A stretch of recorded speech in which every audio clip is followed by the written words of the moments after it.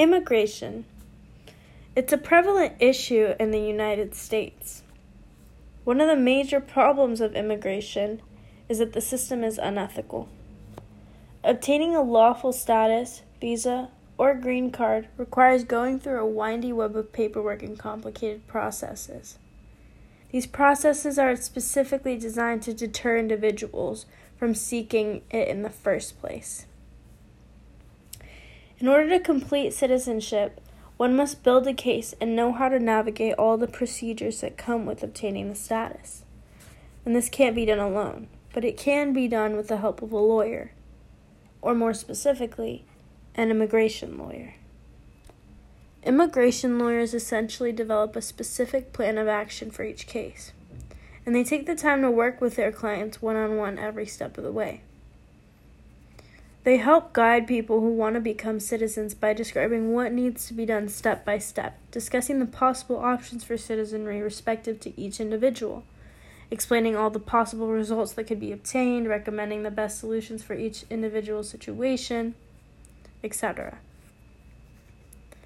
There's a dire need for immigration attorneys, not only to defend their clients during hard times, but also to guide them through the processes of immigration. If a petition is ever filed improperly, people risk delaying or even destroying their chances to live and work in the U.S.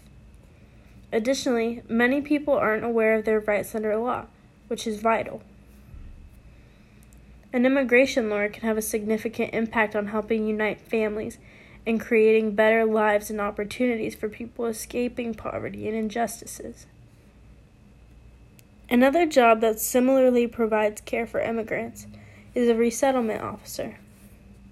Resettlement officers work under organizations that assist in the overall resettlement process of refugees fleeing their countries. It essentially places them in shelters and provides other services for them.